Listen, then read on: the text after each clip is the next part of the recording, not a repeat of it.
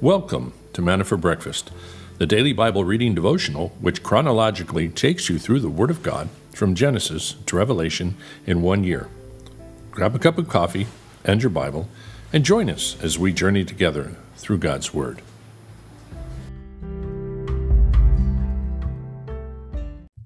Good morning, everyone.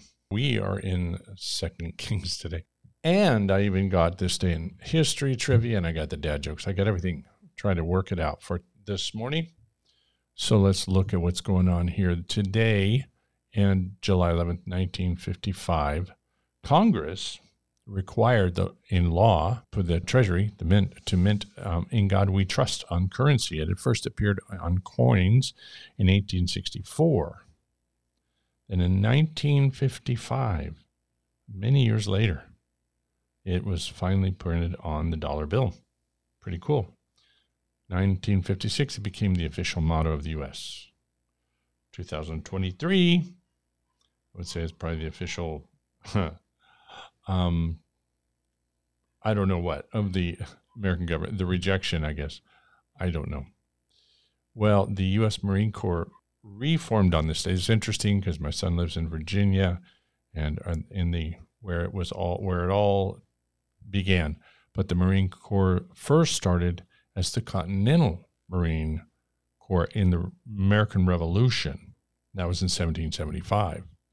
Then after the war was over, it was disbanded, and then it was reformed in 1798 on this day. So happy birthday to all our Marine friends and a good group. Now, this is really sad. This one just kills me. First Quakers in July 11th, 1656, the first Quakers arrive in America. And the reason is because the Puritans left England to get away from all the religious persecution and, of course, the Catholics and everything going on over there. They come over here to try and worship God purely, right? The Puritans. They were trying to purify the Church of England of Roman Catholic practices. They took it too far. The Quakers come over and they start brutalizing them. The Quakers, called the Religious Society of Friends, we would not call them a Christian group. This little article says they were a Protestant Protestant Christian group. But they believed that each person had the ability to experience God, to access God on their own, that everyone has a God in them. It's really New Agey. They were the originators of New Age, I think. And so they had all these weird practices and they did all kinds of stuff. But for that, one of the things that happened was that they used to tie them up and bore hot irons through their tongue. Nice. And, leave them out on their racks and put them and do all kinds of stuff and eventually kill them. It was not a good thing. The Protestants got, the Puritans anyway, may have desired to be pure in their worship of God. They took way, way, way, way too far. All right. That's about it for that. Let's look over here to the dad jokes for today and see what we have. What state is known for small drinks? Minnesota. They really like that one. They're kind of loud. All right, let's try another one. I've been prescribed anti-gloating cream. I can't wait to rub it in. Think about that one for a second. All right, now we're ready, and we will get into the reading for today. So, Father God, thank you for our time together. We do ask that you guide us and show us the truths that you want us to see here in these chapters. In Jesus' name, amen. 2 Kings 13. In the 23rd year of Joash, the son of Amaziah, the king of Judah, Jehoahaz, son of Jehu, became king over Israel at Samaria, and he reigned 17 years. He did evil in the sight of the Lord and followed the sins of Jeroboam, son of Nebat, with which he made Israel sin. He did not turn from them. So the anger of the Lord was kindled against Israel, and he gave them continually into the hand of Hazael, king of Aram, and into the hand of Ben-Hadad, the son of Hazael. And Jehoahaz entreated the favor of the Lord, and the Lord listened to him, and he saw the oppression of Israel, how the king of Aram oppressed them. And the Lord gave Israel a deliverer, so that they escaped from under the hand of the Arameans, and the sons of Israel lived in their tents as formerly. Nevertheless, they did not turn away from the sins of the house of Jeroboam, with which he made Israel sin, but walked in them. And the Asherah also remained standing in Samaria. For they left to Jehoahaz of the army not more than 50 horsemen, and 10 chariots, and 10,000 footmen. And the king of Aram had destroyed them, and made them like the dust at threshing. Now the rest of the acts of Jehoahaz, and all that he did, and his might, are they not written in the book of the Chronicles of the Kings of Israel? And Jehoahaz slept with his fathers, and they buried him in Samaria. And Joash, his son, became king in his place. In the 37th year of Joash, king of Judah, Jehoash, king of Jehoahaz, became king over Israel and Samaria, and reigned 16 years. He did evil in the sight of the Lord. He did not turn away from all the sins of Jeroboam, the sons of Nebat, with which he made Israel sin, but he walked in them. Now the rest of the acts of Joash, and all that he did, in his might with which he fought against the Amaziah, king of Judah, are they not written in the book of the Chronicles of the Kings of Israel? Verse 13. So Joash slept with his fathers, and Jeroboam sat on his throne, and Joash was buried in Samaria with the kings of Israel. Verse 14. When Elisha became sick with the illness with which he was to die, Joash the king of Israel came to him and wept over him and said, my father, the chariots of Israel and its horsemen. Elisha said to him, take a bow and arrows. So he took a bow and arrows, and he said to the king of Israel, put your hand on the bow. And he put his hand on it. Then Elisha laid his hands on the king's hands, and he said, open the window towards the east. And he opened it. And Elisha said, shoot. And he shot.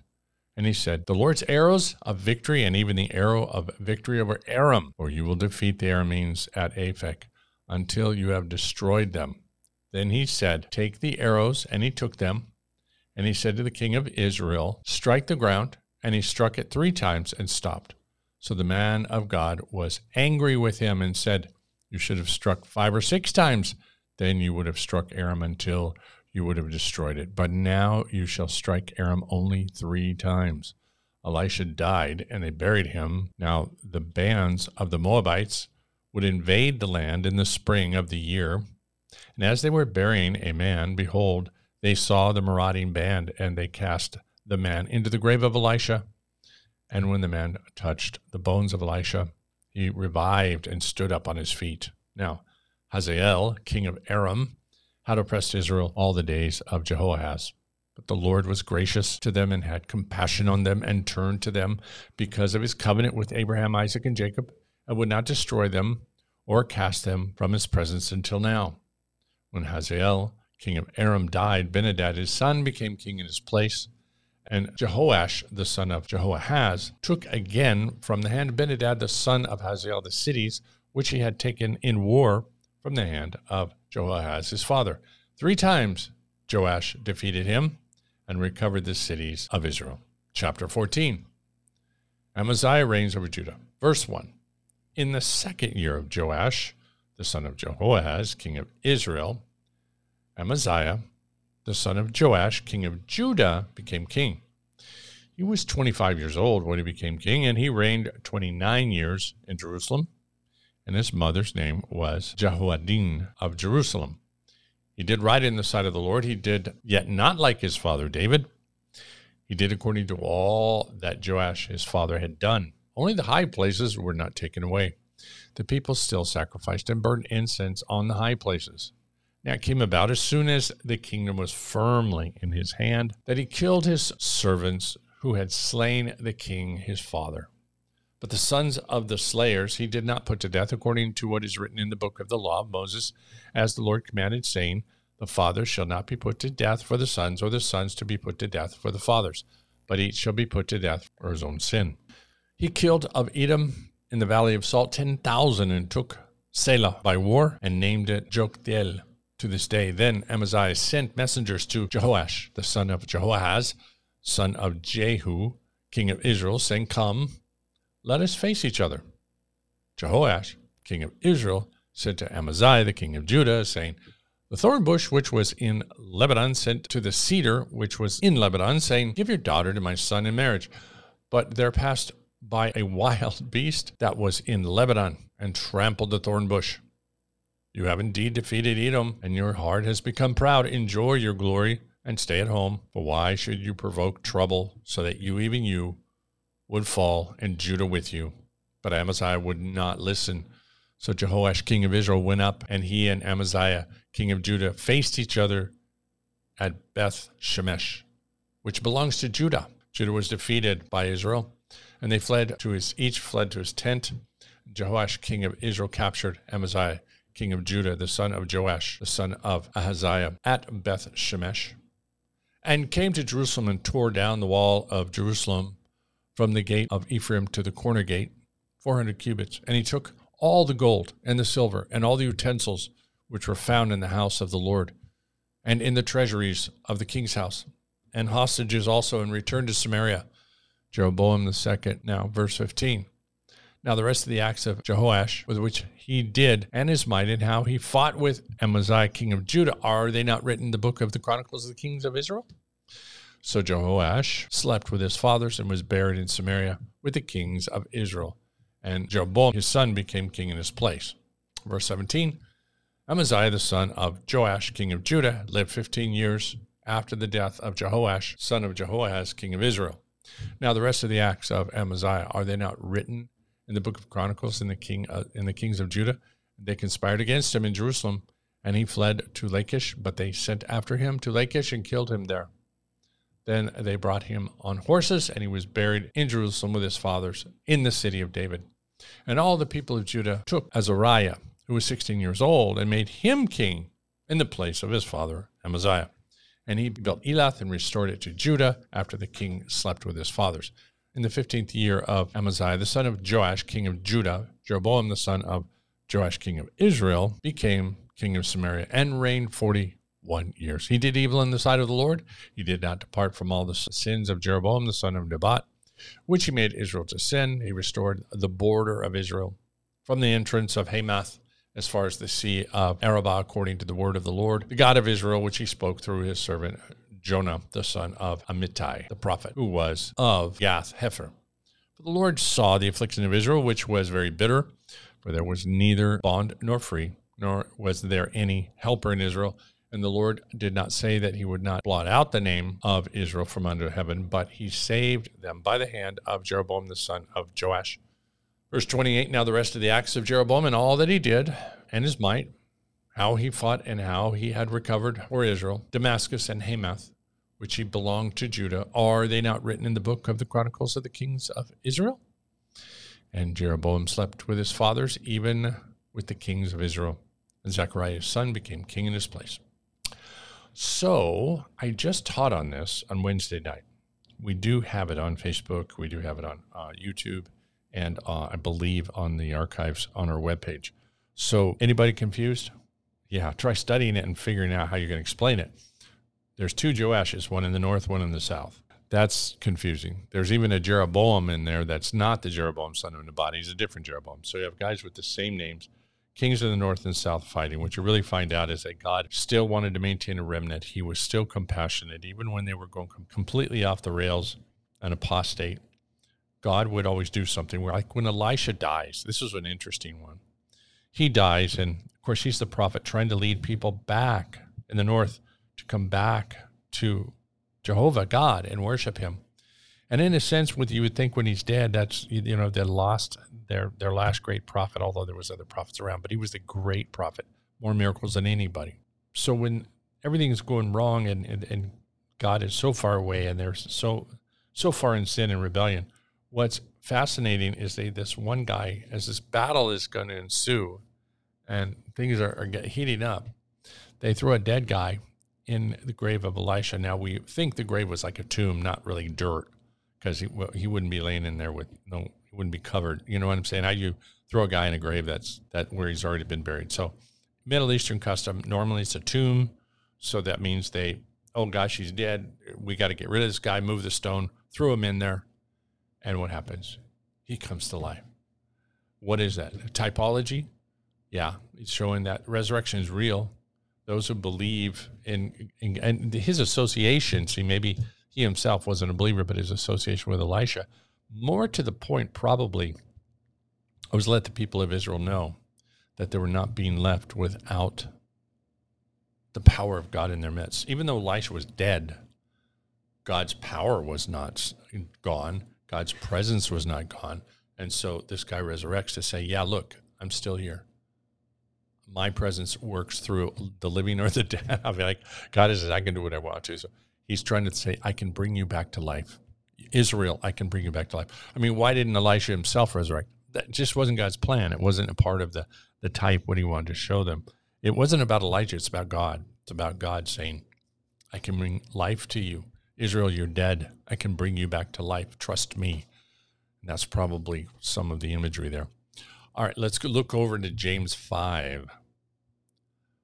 Misuse of riches. Come now, you rich, weep and howl for your miseries, which are coming upon you. Your riches have rotted, and your garments have become moth-eaten. Your gold and your silver have rusted, and their rust will be a witness against you, and will consume your flesh like fire.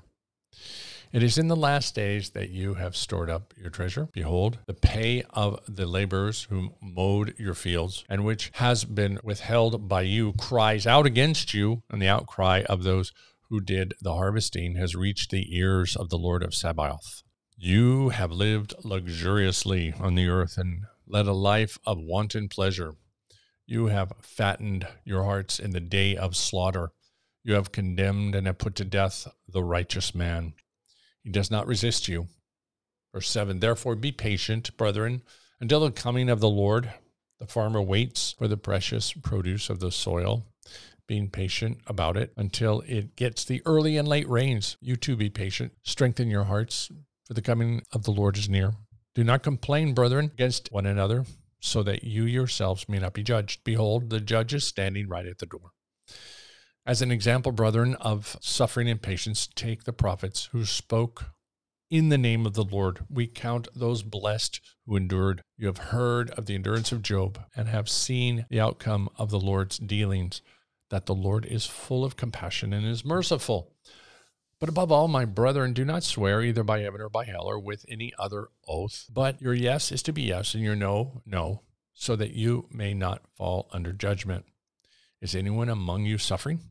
Then you must pray. Is anyone cheerful? He is to sing praises. Is anyone among you sick? You must call for the elders of the church, and they are to pray over him, anointing him with oil in the name of the Lord. And the prayer offered in faith will restore the one who is sick, and the Lord will raise him up. And if he has committed sins, they will be forgiven him. Therefore confess your sins one to another and pray one for another, so that you may be healed. The effective prayer of a righteous man can accomplish much.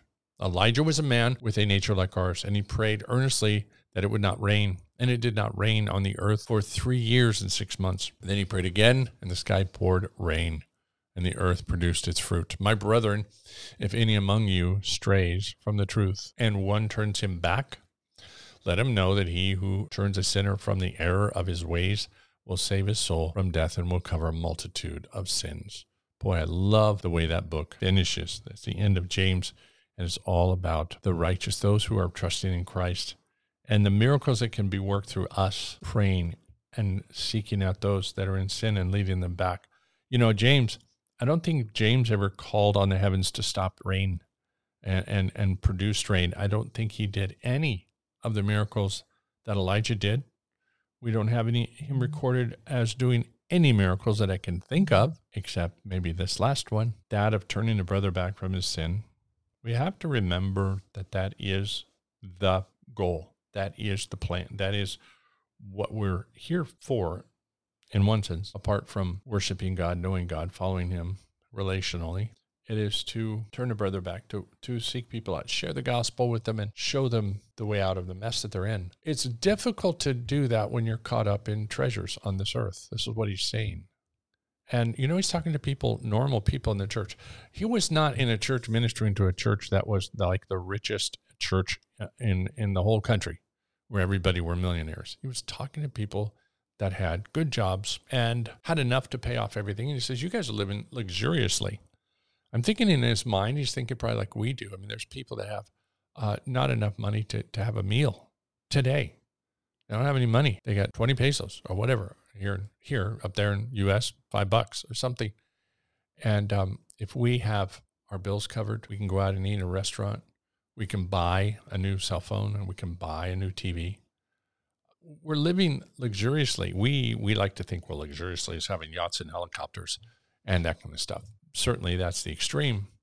But we in the West, we live pretty luxuriously in our churches, if you stop and think about it.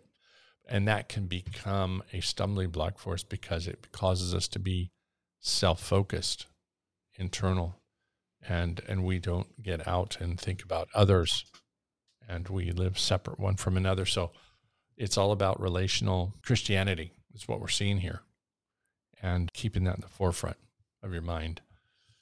And again, faith without works is dead. James knew this.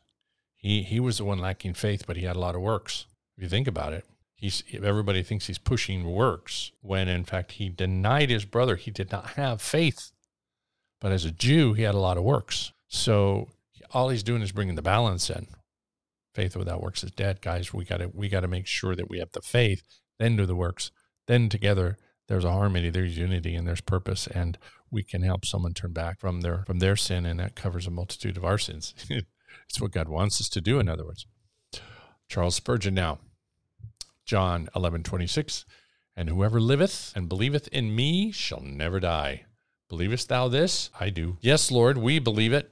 We shall never die. Our soul may be separated from our body, and this is death of a kind. But our soul shall never be separated from God, which is the true death. The death which was threatened to sin, the death penalty, which is the worst that can happen. We believe this most assuredly. For who shall separate us from the love of God, which is in Christ Jesus our Lord? We are members of the body of Christ. Will Christ lose parts of his body? Are we married to Jesus? Will he be bereaved and widowed? It is not possible. There is a life within us which is not capable of being divided from God. Yea, and the Holy Spirit dwells within us. And how then can we die? Jesus himself is our life, and therefore there is no dying for us, for he cannot die again. In him we died unto sin once, and the capital sentence cannot a second time be executed. Now we live, and live forever. The reward of righteousness is life everlasting, and we have nothing less than the righteousness of God, and therefore we can claim the very highest reward. Father, what a joyful devotional reading this morning. And we know these things in our hearts, but to hear it put to the kind of logic, the simplicity and the beauty of the words of Charles Spurgeon enthralls me. It brings me into a greater height of worship and understanding of your love for us. And so we thank you, and especially those of us who are getting older. And we know that we're not going to be around for another 30 years. Some of us maybe not another 10.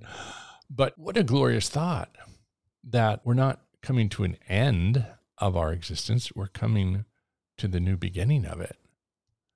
We're coming to the point of completing our gestation as being formed in the image of God here on this earth, about to be born anew in his kingdom. It's a very comforting thought, God, especially coming back from a memorial service, knowing this to be true, celebrating the life of Andrew, Renee's brother. What a glorious thing that was, that because everyone there that were believers, everyone there knew that. Everyone knew that he was still alive, just not with us. So it's an encouraging thing. God, it's very, very encouraging to know that when we have people that we love that have died in the Lord, we know they are fine. And we know that you can never leave them or forsake them. We know that we're going to see him again. We know that we're going to be united, and we are going to be perfected and together as the body of Christ. We're never going to be isolated, and we're going to love each other. And all the differences we've ever had on this earth are going to fade away like a memory we can't even remember. It's just going to fade away, and it's going to be glorious. So touch those that need healing, God. Help them, God, in all that they are doing right now. We want to be witnesses. We want to help people. Thinking of the Castor line specifically, that have some real needs with their daughters that need the encouragement of the body of Christ, need the help of people to come around them, be praying for them daily and helping the girls. God, just continue to heal their brains, heal their minds, and help them to see that what they're doing right now is the best they can do, just to eat well, sleep well, and let you do the work of healing their minds. And we pray that all the medicine that they're getting is the right medicine, the treatment is the right treatment. God, help Dean and Kim discern the truth from the doctors that their course of treatment they're on is the right one. And if it's not, God, just reveal it to them supernaturally, make it very clear. So thank you, Father. In Jesus' name. Okay. And of course, there's other needs. You guys can be sending them on as we pray one for another. And I did not mention the Vacation Bible School, which is coming up on the 28th, I think. We need your prayer for that because the team has a lot to do. I'm logistics and support. They've got a lot to do to get ready, and we have a team from Albuquerque coming down. We're excited about that, and just a bunch of stuff to get done. So please, we're praying for kids that would come, that the information would get out. We're going to have everything ready, but we need the kids, and they usually come, but we want the right kids. We want the new kids, people where God can touch their hearts. So appreciate your prayers on that if you would continue to do that. And other than that, we will see you tomorrow at the same time. God bless you all. Thank you for being with us. And pray for us. We'll pray for you. Send your prayer requests. Happy to do it. See you later. Bye-bye.